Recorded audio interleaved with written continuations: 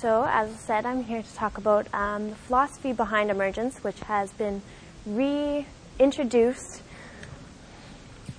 into our world of study through systems biology. Emergence is the novelty of characteristics observed at points of discontinuity between hierarchical levels of complexity in our natural world. Emergence theories are therefore rested upon the acceptance of theories of discontinuity and hierarchy. The novelty of emergence presents researchers and philosophers with a dilemma for complete understanding. Dr. Bestman preceded my presentation with a discussion of how modern research has found much of its success in methodological reductionism, but it has run up against the wall of emergence. Properties commonly termed emergence, such as the wetness of water, the cellular reproductive cycle, oscillating metabolic cycles, and human consciousness, are the cause of both wonder and frustration. As researchers and philosophers of the natural world, we are responding to the Lord's vocational call to explore and imaginatively seek understanding. Therefore, our attempts to do so must account for the existence of emergence. The purpose of this presentation will be to examine the claims made by some systems biologists to be able to calculate and predict emergent properties. These claims orient themselves solely within the physical, chemical, biological aspects of natural hierarchies. Yet, they have wide-ranging implications for the definition of emergence in the rest of the natural world, which Harry alluded to. The novelty of emergence has often led scientists to term emergent properties as unexplainable or even unknowable. Therefore, the claims of calculability and predictability are both exciting and unnerving to many scientists. There are two main streams of systems biologists: those who claim calculability and mechanistic explainability for emergence, and those who retain a respect for the inherent discontinuity between component and system, therefore holding to the incalculability. The first stream is strong and broad in the literature, making brave claims and bold headlines, while the second is quieter and similar to the voice on the shoulder of molecular biologists, reminding researchers that there remains much we still do not yet know. Each stream acts to remind biologists of this unique character of emergent systems, yet it provides a very different proposal for how to deal with it. In order to examine each proposal, it is important to initially investigate the origins of emergence theories and to begin to distinguish between the various existing definitions among the proposed definitions for strong and weak emergence. Drs. Cook and Bestman have set us up well with examinations of the history and theory behind systems biology and biocomplexity. In this presentation, I will focus on the presence of emergence theories within systems biology. There is an ongoing philosophical debate over emergence, occurring external to the discussion within the natural sciences. This debate centers on the metaphysical, and it is trapped between the dilemmas of dualistic vitalism and reductive materialism. This metaphysical emergence finds no grounds within the natural sciences. Any properties which cannot be explained in naturalistic terms are approached with great suspicion within our fields. Weak emergence, the type proposed by philosopher Ernst Nagel, is thought of as unworthy of discussion in the natural sciences, as it will dissolve with advanced theories and analytical techniques. Alternately, strong emergence is said to describe novel characteristics which cannot be mechanistically understood, even in theory, through knowledge of the components. The distinction between strong and weak emergence is insufficiently clarified, and it can be seen as the most controversial aspect of this theory. Strong emergence alone is multi-defined. The term emergence seems to have a special appeal for people. It has an uplifting, expansive ring to it, unlike reduction, which sounds constrictive and overbearing. We now see the term being freely bandied about, especially by some systems biologists, with little visible regard for whether its use is underpinned by some consistent, tolerably unified, and shared meaning, and if so, what it is.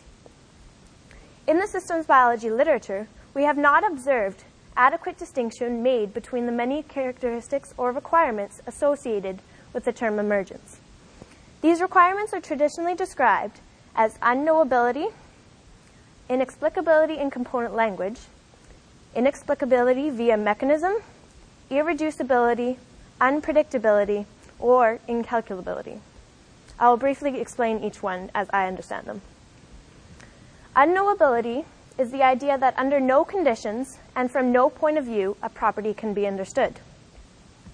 Inexplicability in component language is the understanding that higher-level functions or properties cannot be described in the terminology or under the laws of lower levels of being, such as the physical.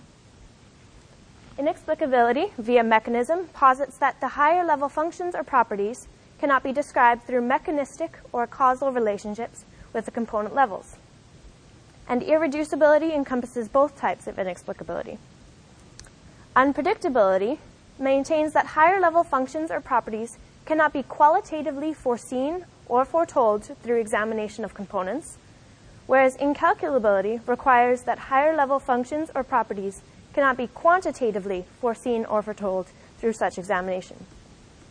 In the natural sciences, emergence has traditionally been thought of as strong and irreducible, regardless of the philosophical issue taken with this opinion. Ernst Mayr, C.D. Broad, and Conway Lord Morgan were early giants in the development of emergence theories as strong.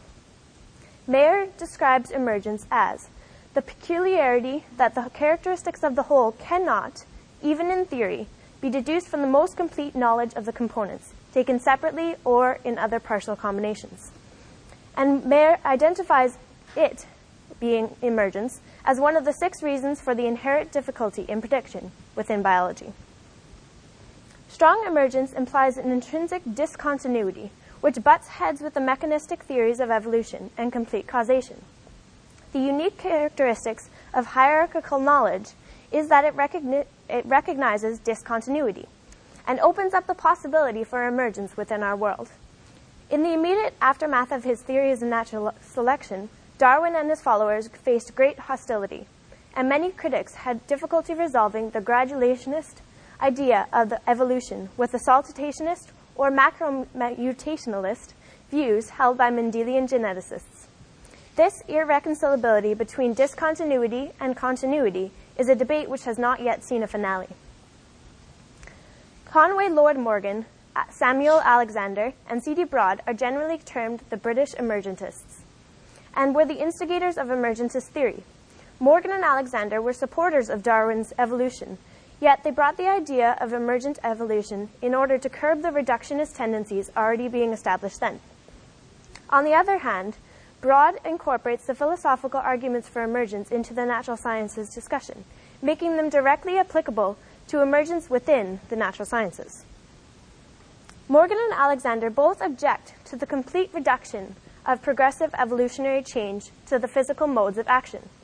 They agree that mechanistic explanations for components of evolution are plausible and important, yet inadequate for a complete account of the evolutionary process. T.H. Huxley stated as early as 1868 that the wetness of water could not be understood through the individual component analysis of both hydrogen and oxygen. And it seems as though Morgan, Huxley's graduate student, followed in this discussion or in this direction throughout his career. In the formation of water, in its full understanding as having unique and vital characteristics, this water molecule could not have been developed gradually from a single oxygen and 2 hydrogens. These molecules surely bumped into each other many times before forming water, and it is most certain that after numerous insufficient encounters, the molecules bumped at precisely the right time and orientation and with the right energy level to make a water molecule. Further, the unique properties of water, the high density in liquid form at 4 degrees Celsius, incredibly high heat capacity and strange wet property, are all observed when many molecules of water are associated together. It is argued that systemic properties could not have been evaluated at the level of isolated hydrogen and oxygen molecules. Therefore, many have called this property emergent. Upon this point, the recent advances in computational chemistry have made possible many predictions of systemic properties, classically termed emergent, such as the wetness of water or its behavior within a whole system. through in silico component analysis. And on this point, I am not sure at which the property of wetness of water, which was initially termed as emergent, could be anymore. One effective way of thinking about emergence is through the metaphor of language. Emergent characteristics cannot be described in the language of lower levels of being, although they are dependent upon these levels for their existence. It is not to say that properties of higher level systems are indescribable in terms of lower level functioning, but that these systems cannot be completely or meaningfully understood without novel law or language. Water, although not representing a direct transition from one level of being to another, gains its importance within the context of higher levels of being. For example, the fact that liquid water at 4 degrees Celsius has a greater density than ice, unlike all other known liquid compounds, is a vital characteristic to the survival of aquatic organisms during the winter. Morgan insisted that evolution, similar to the formation of water, is jumpy, sometimes giving rise to saltatory changes from a lower to a higher level of being. Although emergent evolution and systematic emergence are not identical, they are based upon the same general discontinuity. Over time, levels develop into hierarchical structures, displaying irreducible novelties at the points of interchange. In contrast to Morgan and Alexander, who focused on evolution, Broad describes emergence in the framework of system-component interaction. In his book, The Mind and Its Place in Nature, Broad identifies emergence as unique from and indescribable through mechanisms. In his definition, a systemic property is emergent when it cannot be inferred from a complete knowledge of the part's organization or properties, either in isolation or in other systems. In an earlier quote, Broad succinctly puts emergence as present when the characteristic behavior of the whole could not, even in theory, be deduced from the most complete knowledge of the behavior of its components, taken separately or in other combinations, and of their proportions and arrangements in this whole. Broad differentiates between analyzable and unanalyzable emergent properties, using the examples of being alive and having a mind, respectively. For Broad, unanalyzable properties are those that are secondary or phenomenal, since they are not satisfactorily described in the novel macroscopic terminology of the system, nor the microscopic character of the parts as they act within the system. Kim describes them as failing to be functionalizable in the language of the lower-level components. Systems biologists most often claim nonlinearity as the cause of emergence. Nonlinearity requires that a system does not satisfy the superposition principle. This principle is an accepted law in mathematics, stating that the net response at a given place and time is caused by two or more stimulus is the sum of the responses which would have been caused by each stimulus individually. Thus, if a system is nonlinear, it cannot be solved as a linear summation of independent components. In the case of biological systems, nonlinearity describes the organization and level of involvement within a process. For example, if a process is nonlinear, its outcome will be predicted through an analysis of its components in isolation. Nonlinearity intuits a much more complex relationship between the part and the whole than a simple upward or downward causation. The best description of biological nonlinearity can be grasped when we looked at the types of physicochemical organization found in living systems.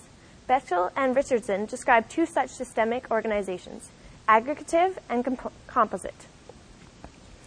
Characteristics of aggregative systems are linearly determined by the isolated component properties. In other words, the examination of the parts outside the system milieu is sufficient to provide a complete understanding of the system. Spatial and temporal organization do not affect aggregative systems' functionality. This is also known as upward determinative causation, where the properties of lower-level systems completely govern the properties of higher-level systems and should provide adequate information to predict and explain system behavior in these cases. Yet, Brueggemann also posits that as fundamental as it may seem when considering the conservation laws as formulated in non-relativistic physics, linearity is an exception within biology. As seen in this figure, no biochemical systems are listed as aggregative. as you can see right here. Composite systems are further divided into component and integrative systems. All composite systems are the result of non-linear interactions, thus those ones that create emergent properties, and therefore complete mechanistic understanding of these systems requires their reconstruction either in vitro or in silico. Component systems are like aggregative systems in that their organization of the parts does not have a major determinative effect upon the systemic properties. Such examples of these systems are enzyme catalysis and metabolic pathways. Integrative systems are unique in that the constituent functioning is extensively influenced by the organization of the components. Brueggemann writes that though the physicochemical properties of the cytoplasm and the interactions between components, some component properties are altered such that a system functioning can no longer be predicted from in vitro knowledge of the component properties. Simon gives a similar description in his understanding of decomposability. According to his theory, component and integrative systems would be nearly decomposable and minimally decomposable, respectively. In this frame of thought, component systems can be broken down into the bare physical level without losing their essential character as a system. Yet, integrative systems can only be minimally reduced before the component parts are no longer behaving as they would in the system. The recognition of what type of physicochemical system is being studied is therefore vital to creating an analytical approach. An integrative system will require complex and creative observation techniques, primarily in vivo, in addition to novel technologies and computational modeling. This will allow for system reconstruction necessary for understanding. On the other hand, component systems can be well understood through the techniques used by modern molecular biology, whereas integrative systems cannot. Further, many complex biological systems may only be integrative in respect to some of their properties. This figure displays the relationships between integrative, component, and aggregative systems, biocomplexity observed in the natural phenomena, and the concepts of linearity and nonlinearity.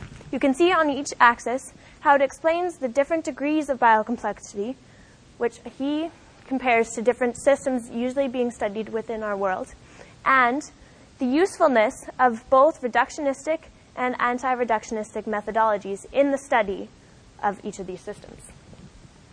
This figure suggests that number 1, enzyme catalysis and metabolic pathways, number 2, are component systems already beyond the aggregative physicochemical organization. Therefore, they are able to be well understood through isolated in vitro analysis. This is true as kinetic properties of enzymes are classically established in these conditions. Yet, complex component interaction, such as macromolecular crowding, number 3, and channeling, number 4, can change kinetic properties, and thus systems in which these phenomena are observed in vivo are integrative. These systems, commonly known as metabolomes, which Brueggemann puts as number 5 here, are much more difficult to study, and their unique characteristic requires system reconstruction in the lab or on the computer. As biologists move up through the degrees of biocomplexity put forward, such as number 6, which he has as local regulation or control, number 7, local adaptation and plasticity, number 8, global coordination of transcription and translation, number 9, cell division, 10, global regulation and control, and number 11, global adaptation and plasticity, system reconstruction becomes increasingly difficult, but also increasingly vital to our understanding. Now, there exists a great deal of hostility towards the term anti-reductionism, and for this reason we have avoided using it.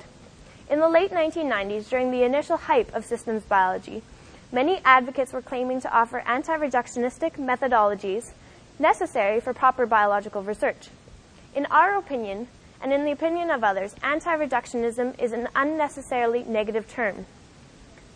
It seems to say that reductionism requires counteraction, failing to realize that the value in methodological reductionism within research.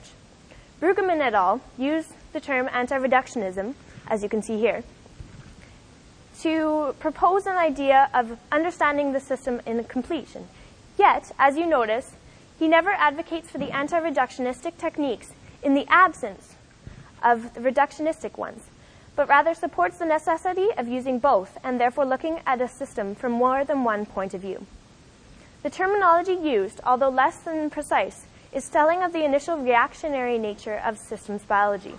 Over the past 5 years, systems biologists have diminished in their harsh critique of molecular biology, recognizing its power while still holding to its insufficiency.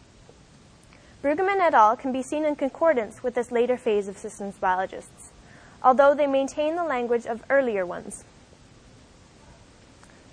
The use of nonlinearity as a condition for emergent properties represents an inadequacy within the systems biology literature to consistently define strong emergence. Strong emergent properties have been classically viewed as in some way inexplicable, either through mechanistic explanation, reduction, or prediction. Yet, the advance of computational prowess makes the daunting task of reconstructing complex and nonlinear systems, such as metabolomes, seem almost possible. Recently, a Dutch research group consisting of Brogaard, Brueggemann, Westerhoff, and Kell has presented the defining aspect of emergence once again as philosophical inexplicability, rather than as the result of nonlinearity. The examples presented in the 2002 paper by this group describe how nonlinearity can be dealt with through computation and system reconstruction. However, in their 2005 paper, they recognize that their examples presented in 2002 represent weak emergence. In their latest work, they attempt to clarify the conditions for strong emergence, the type that is classically known as inexplicable. In their latest, Here, Bugard et al. Describe two independent conditions for emergence as inexplicable, termed vertical and horizontal. They maintain that a property of system R, made up of components A, B, and C, is emergent if either of these conditions are fulfilled.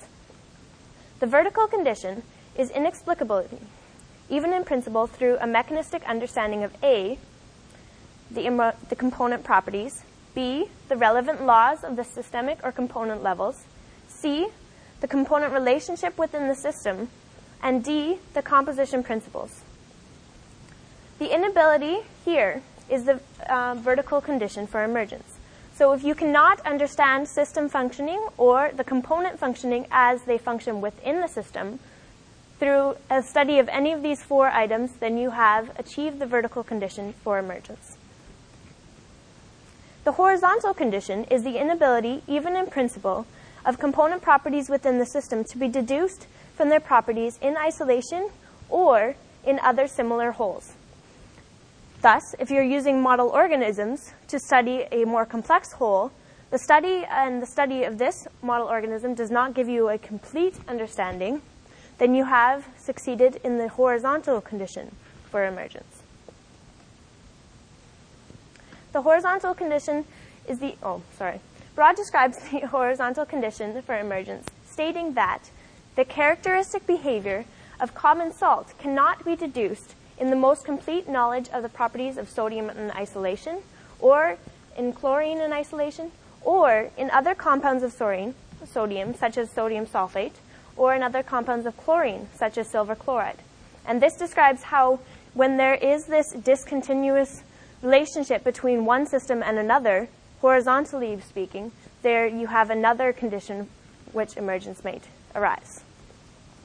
The vertical condition describes what is commonly accepted as emergence, but the horizontal condition brings to light an interesting extension. Model organisms are commonly used to explain biological functions in a simpler context. Scientists using the principles discovered in these simpler systems to better understand the working of a more complex but similar system.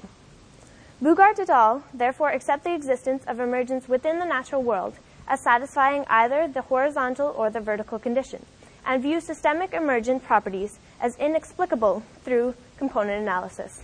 They do not, however, state that these emergent properties are completely unexplainable. We suggest Bugard et al. Is an example of the recent transition within systems biology towards an increased appreciation for emergent properties as truly novel and inexplicable, and towards a multi-level approach for understanding systems behavior. To conclude, the idea of emergence is an attractive and initially appealing one in many ways, and it is not difficult to understand its popularity. But it is not easy to make the idea precise and to give it substantive content. The above statement is the closing remark from Kim's paper on Jaegwon Kim, which is a philosopher, on the core ideas and issues of emergence. He captures well the elusiveness of emergent philosophy, especially in the realm of biology, where the systematic property of life is only vaguely distinct from the physical-chemical levels of molecules and the psychosocial cultures of human beings. Many systems biologists claim to have the mathematical and computational resources to be able to explain, predict, or even calculate emergence. However, thus far, these claims are inadequately supported by comprehensive descriptions or understandings of what emergence is. Not all systems biologists are equal, of course, and neither are the propositions. Due to these discrepancies, however, systems biology has not yet presented an adequate way to deal with emergence, as they have claimed. Yet, with philosophical and technical maturation, we believe that systems biology may greatly aid in the development of our understanding of emergence. Thank you for listening.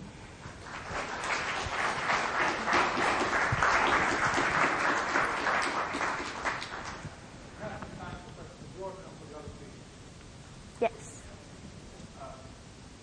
Thanks for that. I'm really thankful that you gave that short presentation on emergence. Go a few doors down, they're all assuming it. You look at theologians like Philip Clayton, who's just in there, and they're just in the discussion. He's so reductionistic that you can't hear it. So I would have said a decade ago that chaos theory is the last dying gasp of reductionism. But it seems like there's a new oxygen tank here with emergence. And it seems to me, and this is what I want you to comment, it seems to me because they've rejected the informational level as opposed to the physical level, they are struggling to cope with reality, which has an informational level, and therefore we have emergence. Would you take that as a fair characterization? I think it's a fair comment. Emergence is that interchange between what we see going on within the system and what we can break down within the lab. And there's that discontinuity, as you said, between like the informational level, which is life, which is what we see around us all the time and what we have observed in the natural sciences. And then there's that physical level where we break everything down. And there's so much there at the physical level, so much that we can use and that we need to understand. But there's also that level of just life. This is life, this is how we live, and this is how systems are acting within their context. And that is kind of emergence for me, that change, that growth in what a system really is. Emergence is being put forth because they won't accept the distinction of levels of information and physical. So they put forth emergence as a way of keeping the nothing buttery of reductionism. I don't know. Two totally different ways of looking at it. Yeah. If you don't accept information, you've got to get to reality somehow. Yeah. I don't know. I don't see emergence as an excuse for the informational level. I don't see it as kind of another way to bring us to life. I see it as an integral part of what, or of how our natural world is organized. And I don't think it's a way to excuse reductionism. I think it's, yes, go ahead, comment. Just to follow up here. Yeah. I run into this all the time. Is emergence, in your view, a form of reductionism or a form of anti-reductionism? Well, as I said, I don't really like the anti-reductionism thing. But yes, I understand. Jason is suggesting it's a form of reductionism. Yes, definitely. I would always argue Yeah. Yeah, I'm thinking that it's something that reductionism can't deal with. It's something that we run into when we break something down and then we try to put it back together, and the putting back together doesn't act the way it did originally.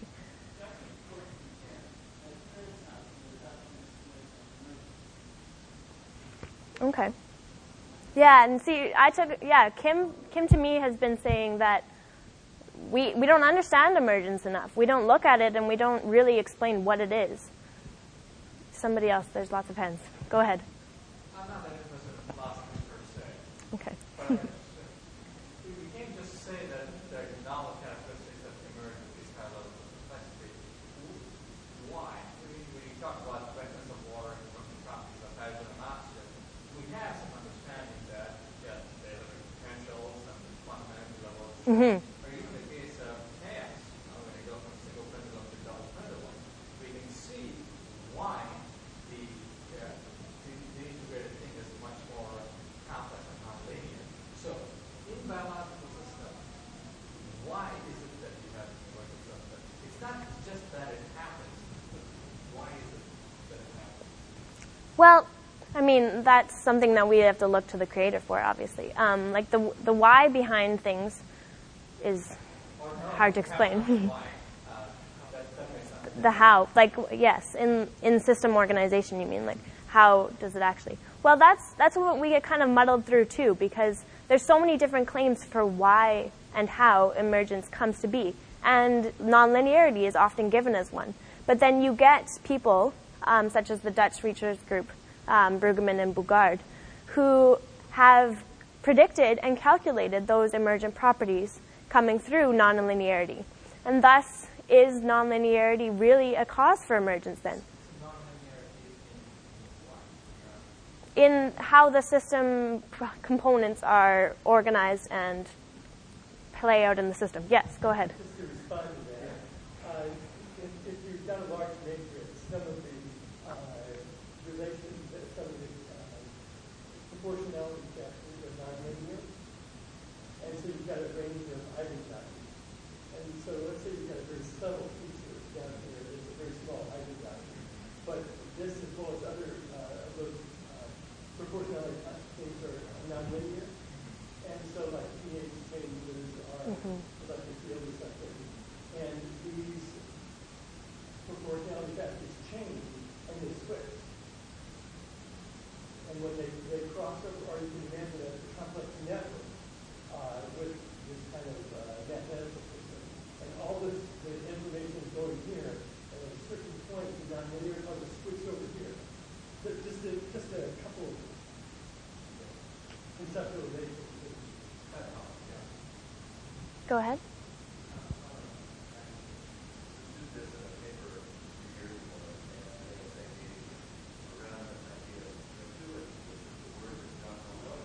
Oh, okay.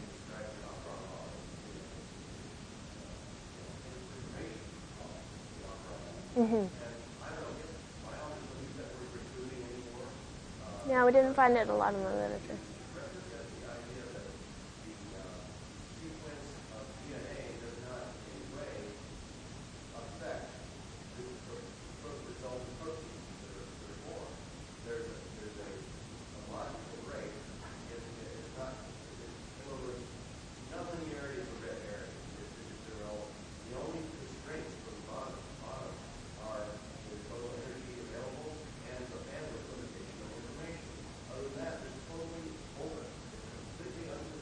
Mm-hmm. And Guttman was an atheist, and he was presenting this non-reductive principle that, opened up the whole field of information and biology. And I don't know why people don't talk about that anymore within this context. It seems to me that that's really a pretty solid definition I would call emergence. Yeah.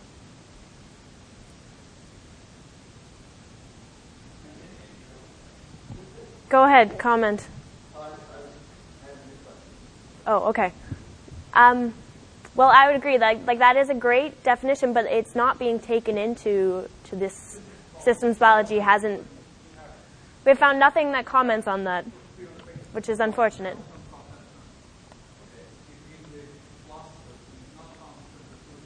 No, not one.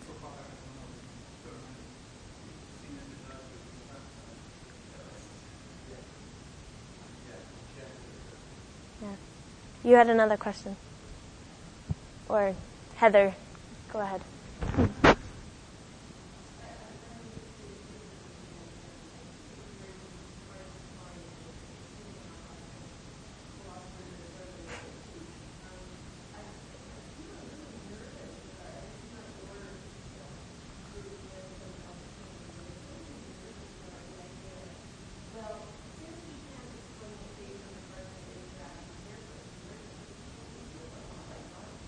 Yeah, I know. Totally. There's so much of that. And then this unknowability claim that comes across, and philosophers just can't deal with that.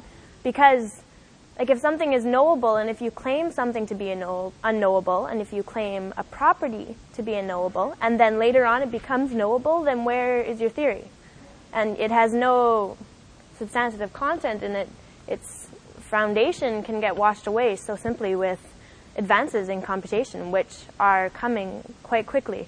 So it's hard to claim certain properties as emergent, and I particularly on purpose did not do that, because who knows where we'll be. But at the same time, we do see this emergence property come up so often, and even just our human consciousness, like, that is probably one of the claims I would make, because it's so unique and it's so different. Go ahead. So there's a whole parts, whole vocabulary. Mm-hmm. I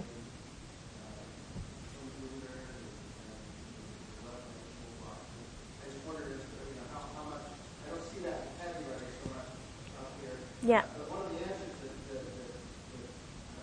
might be given in that context is sort of comment on how you might use that context or how useful that is that this continuity is the result of creational law. Mm-hmm. I mean, that's just the way God made it. Yeah. And there's a fundamental, again, I'll use the word in the light, a fundamental anti-reductionism, or maybe a rich ontology, Mm-hmm. better or more concentrated, but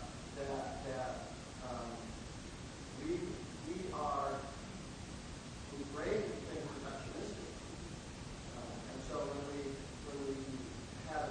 talk about a creational law that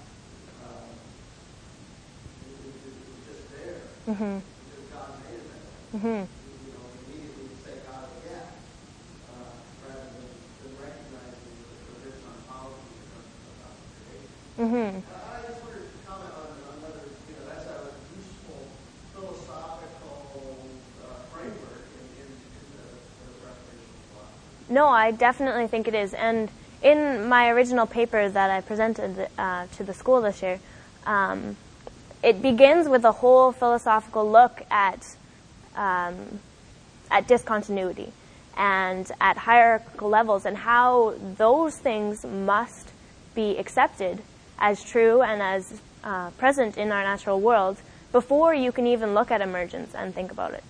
And there's these whole philosophical foundations for what emergence is, and you're exactly right. We see them in our natural world, and I believe that they are created for a purpose, and that they are created parts of our world. And I think it's very useful to look at that background understanding of what those things are when you're understanding emergence. Go ahead, I think you were first. Me neither. I just pretend.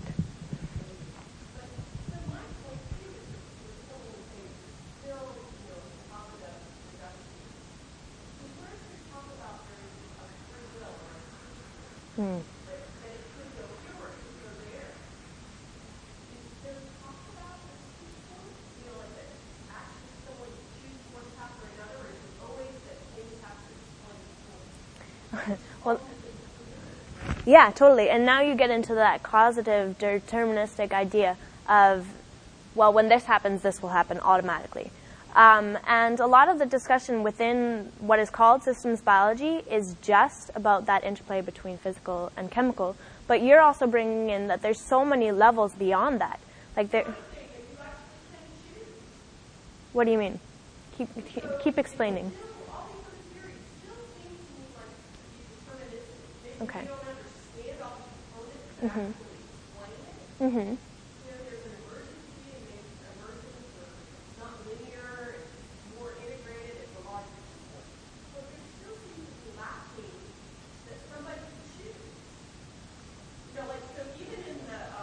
Between. Oh, okay.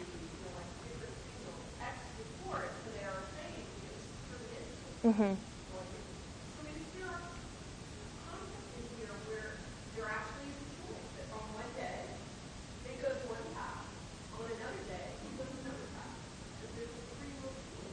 There is not discussion of that in the biological natural sciences area or discussion of emergence. But I am almost positive, and I have not looked in the philosophical side as much. But I'm pretty positive that there would be a discussion of that. But that's also one of those things that creates another problem within the discussion of emergence. It throws another wrench in things because there might be things that are different. There might be things that are changing, especially in how we act and how our brain works.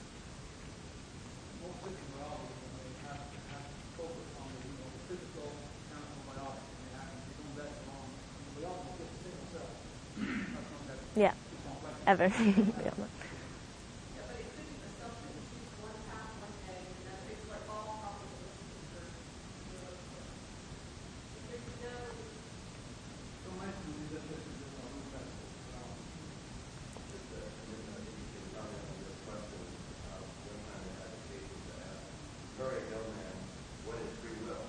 Mm-hmm. He said, I don't know. Maybe it's time fluctuating. Go ahead. Yeah, one of the metaphors that we use in discussion that I found helpful is the idea of there really being discontinuity, there's constant continuity as you go from level to level. So if you think of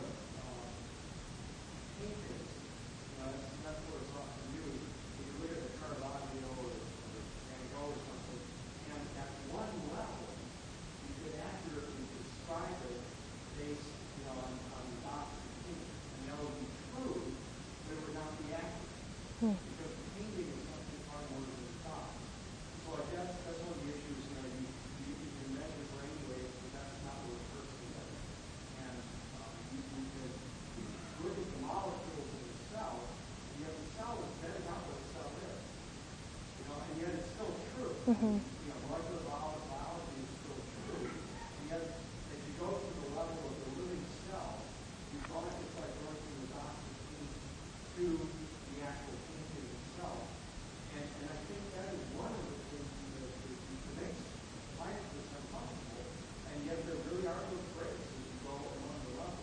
And they and we are clearly fishing around in ways to try to do it. Mm-hmm. But I suspect that maybe if you try to attempt to solve purely mechanistically, it may not be possible. Yeah. It's a paradox to design around.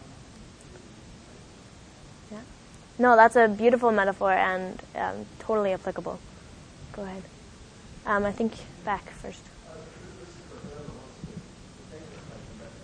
Is it possible to consider downward causation as the interaction of a part with the whole? If you allow the parts to interact and you get groups that sort of cluster together, you can think of macromolecular and complex in the cell. Downward causation is just the interaction, pardon the word just, but the interaction between a part and a collection of parts. It just happens that the collection of parts is the whole. It's all of the parts together. Maybe an example of that is the response of a plant to alcohol. When you've got a molecule or an individual part at the chemical level, but it's having this biological effect on the whole, and there's interaction between those two levels. But it's still a form of interaction. People talk about the overcausation. Yeah, definitely. And we have kind of hit that. But we look at the extreme system. Well, the question is the Western Hall Hotel over in the Netherlands and Britain, we published a book on the philosophy of physiology. There's probably never been as noble cardiac physiologist who has dealt with, who talks about instead of upper and downward